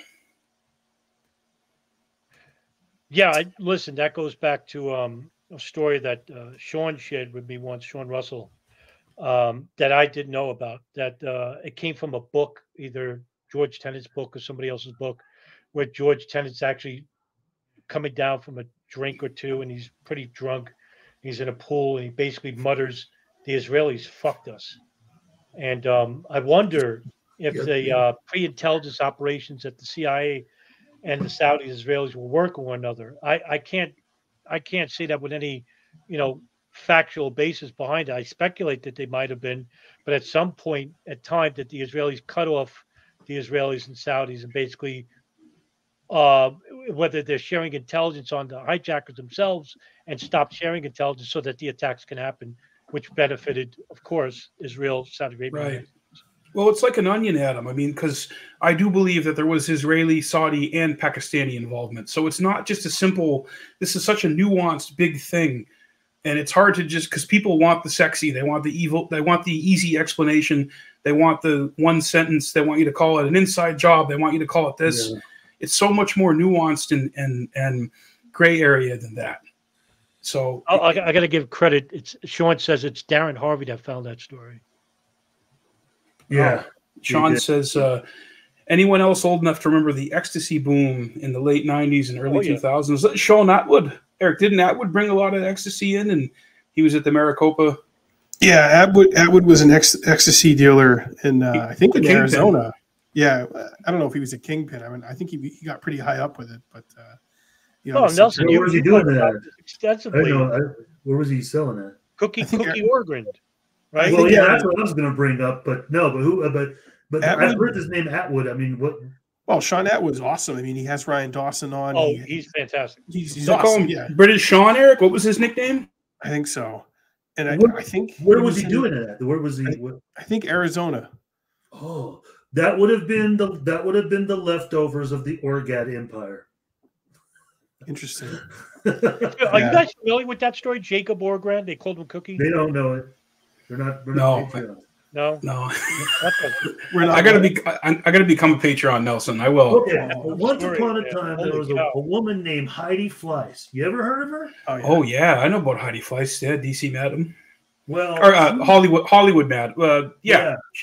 I know who Heidi Fleiss is. Yeah, remember when she ended up getting in trouble, and the boyfriend she had was a guy named Ivan Nagy, a Hungarian Jewish guy. Was the producer for Starsky and Hutch and other things. He basically got her into the business originally, and he was going out with her, with an open relationship, party and all that. Well, there was even a tie-in, believe it or not, between that, believe it or not, because of I forget which major studio. There's so many. There's even a tie-in that goes in there with Arnon Milken, the one that they. Who produced JFK? Yeah, produced a lot of other movies. Right? He also produced Under Siege, my movie. Yeah. Right? I'm a chef. It's not Columbia Pictures. I forget which chef. But there's because there's clientele going on there. But the big guy that took over the business, because Nagy ended up getting out eventually. The main guy that took over was a guy named Koki Orgad, or his name is Jacob Orgad. He was an Israeli, Moroccan descent, Mossad, and he didn't just get into that. When he was already getting into this business of the call girls, he was kind of an entrepreneur. He was one of the first people distributing and selling beepers. He had a whole beeper chain called JJ Beepers, and he started as an electronics store. So originally, and eventually it escalated into ecstasy and selling cocaine and. Apparently, he had all the phone numbers of all the police, LAPD, everybody in law enforcement, the FBI, anything that was watching him to bust him. Why? Because he was tied into Amdocs. Wow. He was the one. He was busted in 1997, and eventually, a couple years later, they really charged him in 99. He is the story that you hear Carl Cameron talk about in the Fox Report, a 1997 drug bust and all that in LA. Yeah. It's Koki Orgad, the guy that took over Heidi Fleiss's business. Wow. So that's Amdocs and Infosys, yes. right? Yes. You can find out. I have a Patreon video about it. I talk about it. I asked Carl Cameron about the Israeli report at a Trump event, and I was there dressed as Donald Trump, and I asked him about it, and his fucking jaw hit the floor, and he got the hell away from me. Eric, didn't you say? Did you ever follow up on that? And he was like, a lot of people followed up on that, and he was like, I saw it happen. I didn't. Eric was dressed as Donald Trump. I mean, only in New Hampshire can you do something like that. And anybody there could even recognize who Carl Cameron was, and then recognize that he had done this story. Know the story. Yeah, I could have said to him, all my great friends, the Israelis, they're innocent. They weren't dancing. Okay, we know they were the Arabs dancing. Okay, quite frankly. Great friends of mine, great people. There was 1,000 Arabs doing the Macarena across the water over at the towers, and they did a great job with that. And quite frankly, they were in the van. They tested the van for the explosives, and Barron said they didn't find any. So, but that dog did kind of test hot for the explosives. You know, like what was up with that? You know, we still haven't seen that. I mean, Scott DiCarlo ended up becoming a musician. You know, he does music now. He left the force. Yeah.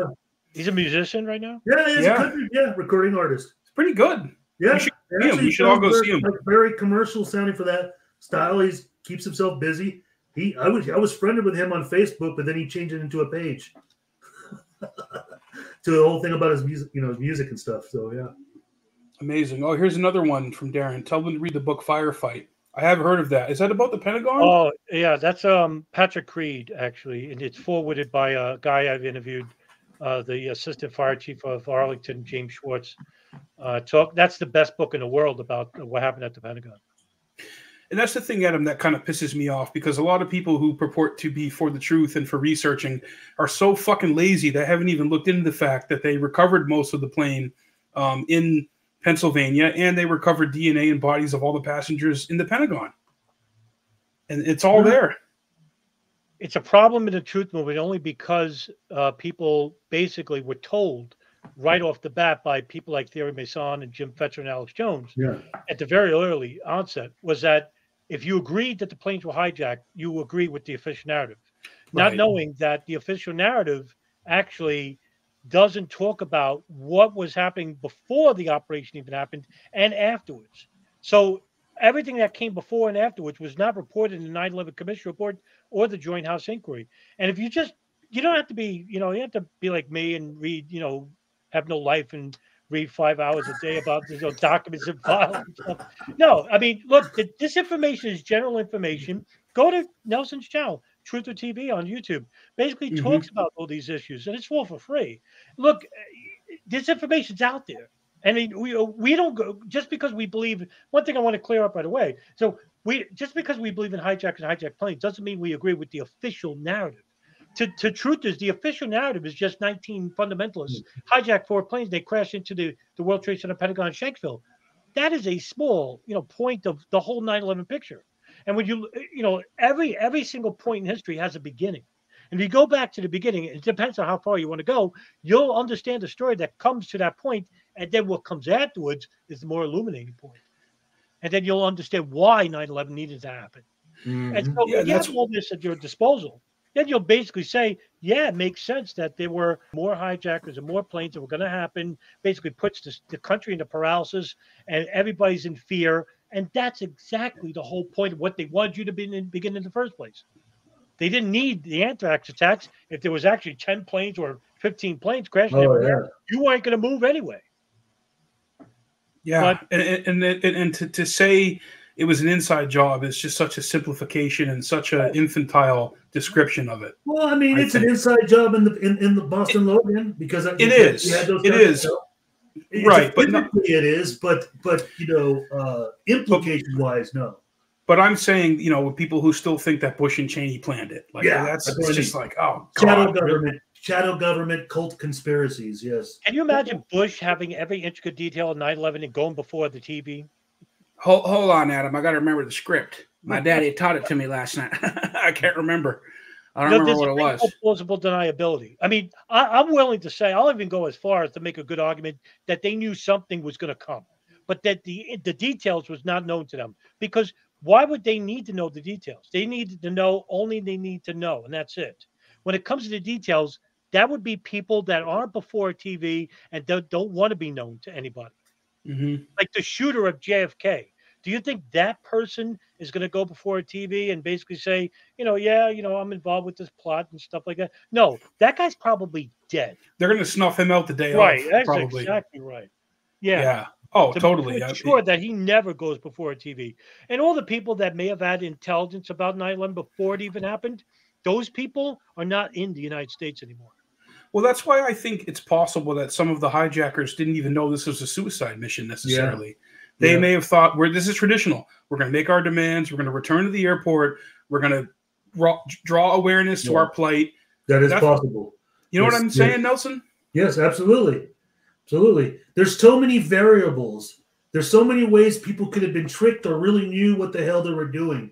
It's just the reality is that, yeah, unfortunately, you can get a lot of people that want to do damage to the country. And they have their grievances, their issues against the country. And it isn't, all just solely, because we hate Islam or because of the way we treat the Middle East. It's the way we've treated all of the third world, really.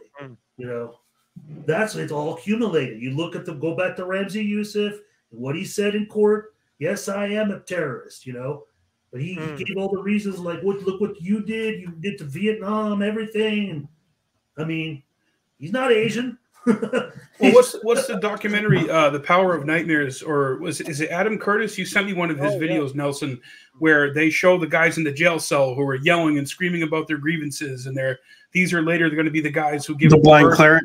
The blind, we're going to give birth to the modern jihad movement. That's Bin Laden's right-hand man. Yeah. Zawahiri? That's the Egyptian Islamic Jihad and Gamma Islamiyah, two of the prominent radical fundamentalist sects in Egypt.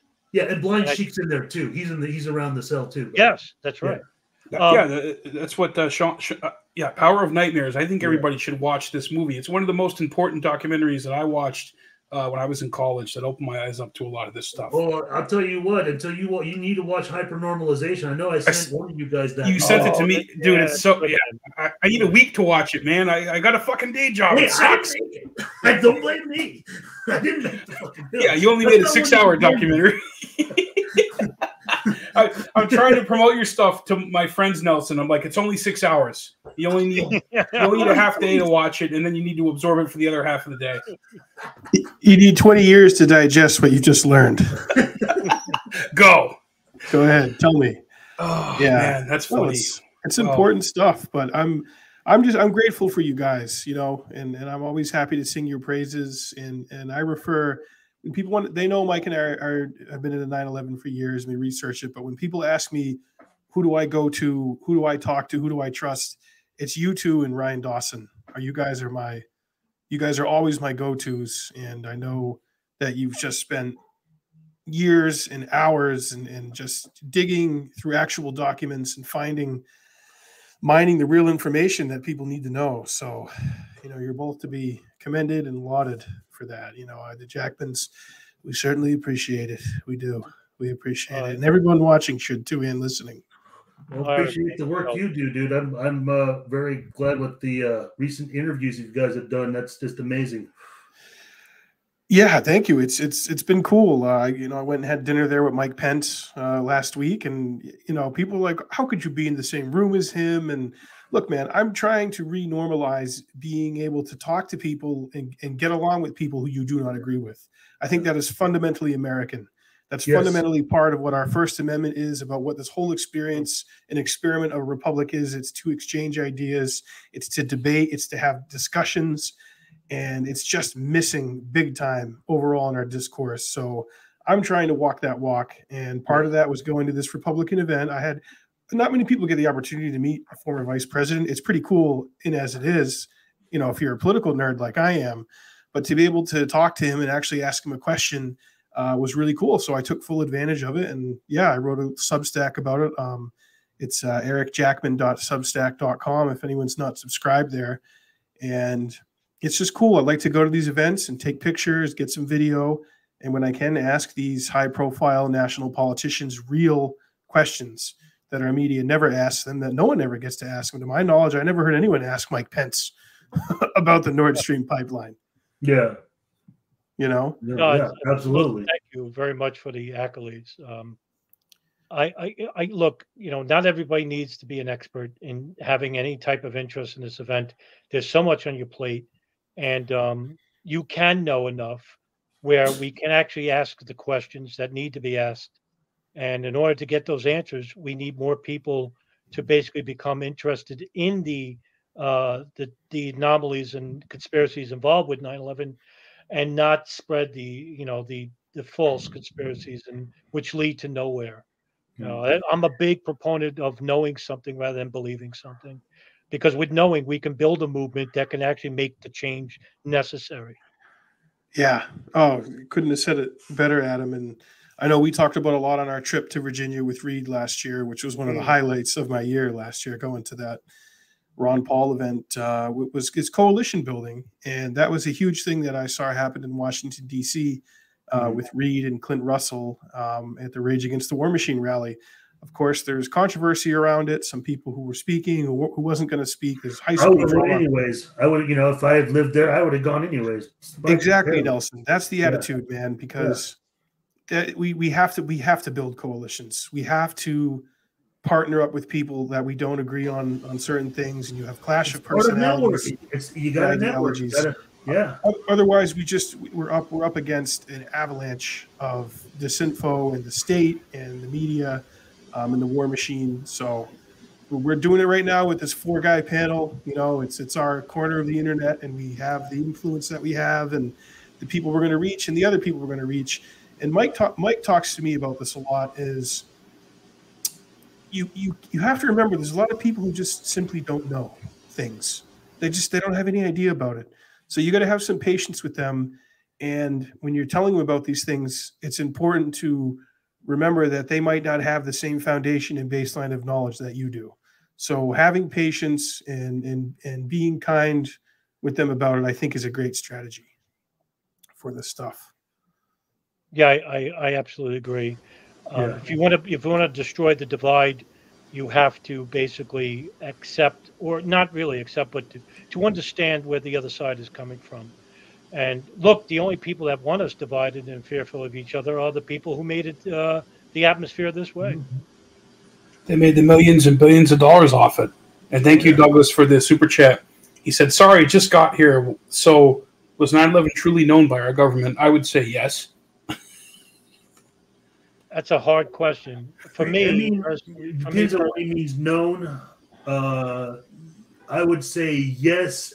It's a yes question, but not necessarily them knowing the exact day, time, moment, and even, actual targets or coordination.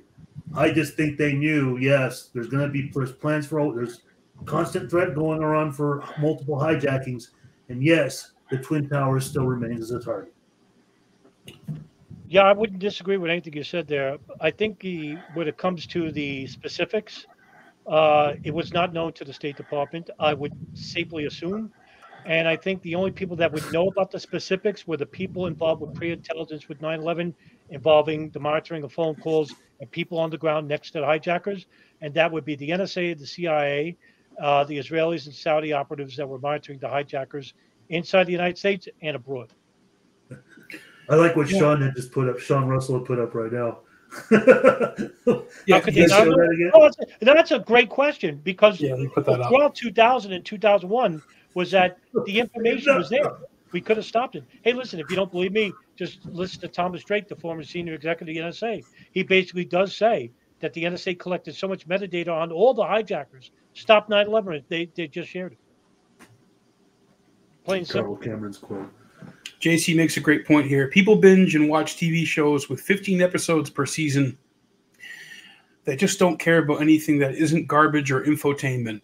I think JC makes an interesting point here. And that's, the central thesis of tonight was a TMC documentary. There's a point to be made there, but I really think people are hungry for the real information. What he's talking about, people get sick of anyways. They eventually get hungry for the truth. How much Tiger King? How much Tiger King and Real Murder and True Crime? I only watched one season. I watched the one, and that's it. I see an opening though, Adam. You said you want to get in touch with Levin from TMC. I mean, that could turn into something. That could be him tapping into the brain trust of people like you guys and Ryan, who have done the real research and homework, coupled with his ability to produce a hot, slick hour documentary. That has that appeal and that allure of. Let's get Levin at Durek Tower. I believe me, Adam. These guys are right. If you do reach Levin, I have some interesting things to add that he might. It has to see the knowledge that everyone has. It has to be packaged and presented in a certain way, and I think Levin did a bang up job of that with Flight 23 on TMZ. So my hope is that's the first of many. Right, but that's the question, Eric, right? I mean, what comes from this now? I mean, does it gain the attention of enough people where they want to do and extend, or do they not get enough attention to basically say, you know what, we might as well just stop it right there because we're not getting enough attention? I hope you're right, and I hope that maybe I will try and reach out to him and basically talk with him and maybe get conversation with myself and Nelson and whoever, and maybe they can build on that. I don't know. I didn't think can you about imagine a slick one made on Delta 1989, Adam? Using the passengers who were already on the plane from Portland with Atta and Alamari, that they changed flights at Logan and they board Delta 1989. And Delta and people are saying they see two Middle Eastern men acting sweaty, and then there's a bomb threat, and then they land in Cleveland, and then the SWAT team gets there and all that. What the fuck was all that about? That's something that I'm glad you brought this up, by the way, Nelson. That's something that TMZ can make an extension from this. Yeah, Delta 1989. That story is interesting, actually. Oh God, yes, because that's true. Yeah. Like they saw these Arab men looking around, looked like they were waiting us. There was missing one. They were just didn't do it. like, right. What do you do? I mean, who does acts like that? I mean, come on. Mm-hmm. On that day, it leaves the same time, like between 11 and 175. Well, let me ask you something. Now that it's just breaking up, remember that story? You're the one who turned me onto the story.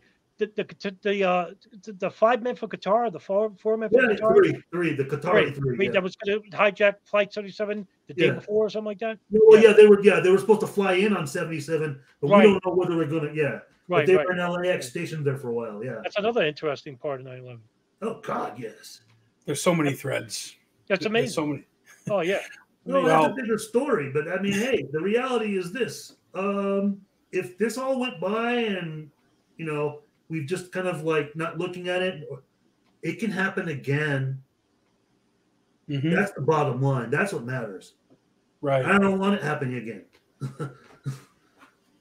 Yeah, no, none of us do. That's why we're still talking about it, and we look at the implications of what it's done to our country and the world since then. Oh, yeah.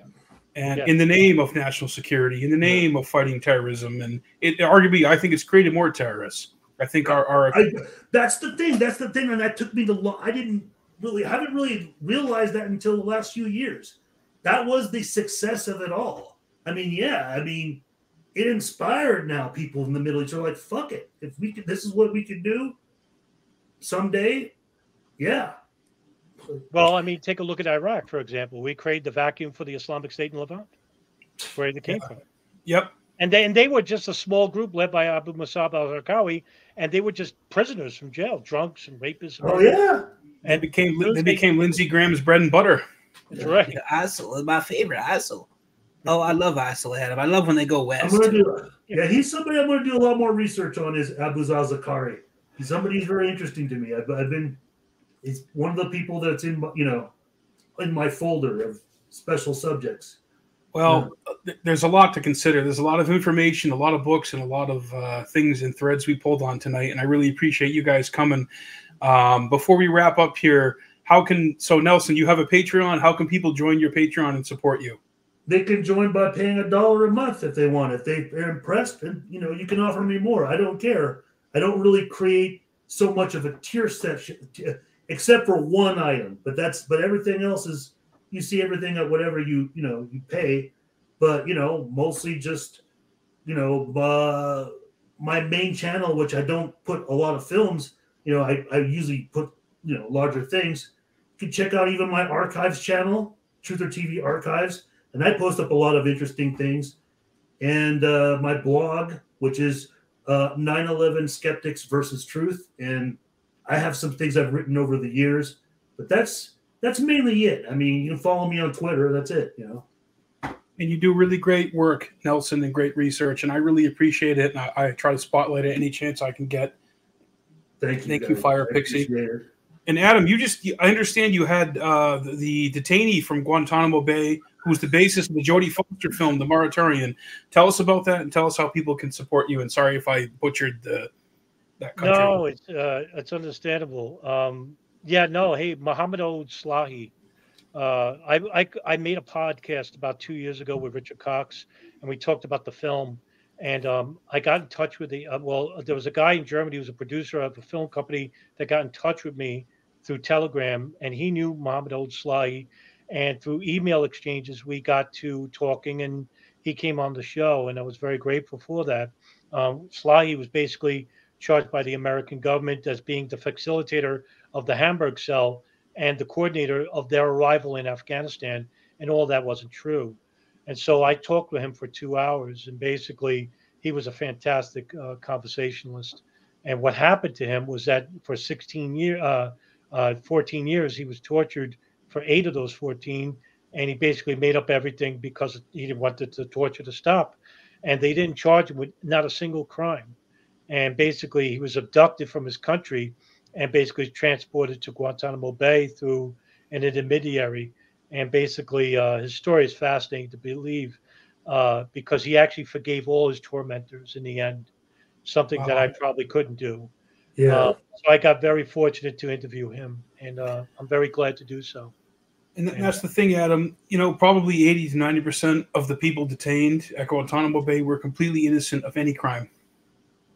Well, that's what he says as well. Most of those people basically were coming out of these farming areas in Afghanistan that basically came under the ire or the jealousy of a certain warlord, and they collected a ransom payment from the United States government, who paid handsomely for these people. And basically, all these people were illiterates, and they don't know anything about Al Qaeda or the Taliban. You don't go to Afghanistan to train how to hijack, planes. Right. They basically didn't even know who Al Qaeda or the Taliban were, and basically didn't even know where the World Trade Center is. But your average American doesn't understand that. They just blanket. They think that everybody over in Afghanistan is a terrorist. Yeah. Now, Adam, did he say anything about Meatball Ron DeSantis down there? He had to have been there the same time. 06, 07, 05 was there. No, during the hunger strike. No, because Slahi was actually the only prisoner that was segregated from every other prisoner. He was actually considered the most dangerous prisoner in Guantanamo Bay, but he was actually the most harmless, and he was the most peaceful. The one prisoner that does mention DeSantis, somebody I might have on the show in the future, and that's Mansour Afridi. He actually does state in a podcast he did recently, I forgot the name of the person. With Mike Preisner. Thank you, Mike Preisner. Fantastic. Yeah, Abby Martin's husband. Episode. Yeah, awesome. That guy's great, Mike Preisner. And yeah, he is.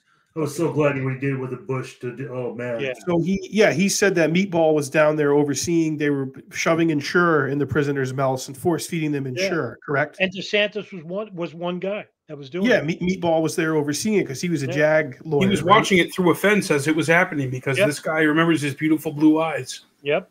He was in his 20s back then, Adam. He was a lot better looking than he is now. Okay. Funny thing you say that because Afridi basically says that he was the most handsome. He stood out because he was good looking. Jesus. And he was like this pressed uniform, and he looked right. Yeah, exactly. Yeah, he was He was fucking Tom Cruise. DeSantis is a psychopath that almost half the country is going to vote for, and when he comes to New Hampshire, there's going to be some questioning. Exactly. Yeah, Meatball. He was a he was a JAG Meatball back then. He was a Swedish Meatball. He was coming up. Now he's in a Gator crock pot in Florida. He's a Meatball in a Gator crock pot, and he thinks he's going to take me on, but he's got another thing coming. Believe me. That's a whole episode. Well, amazing. Hey guys, thank you so much for coming on, man. I appreciate you guys so much. We'll do it again soon. This should be a monthly thing, man. We just do like a 9/11 centric. Sure. Listen, you guys are great. I'm a Patreon subscriber to both of you. Thank you, Adam. Appreciate it. For the work your stuff and do. And I'm always going to support the both of you. And really, thank you so much for even having me on. Yeah. Thank you, guys, and thank you everybody for watching. This has been another episode of Jackman Radio. We'll see you again soon.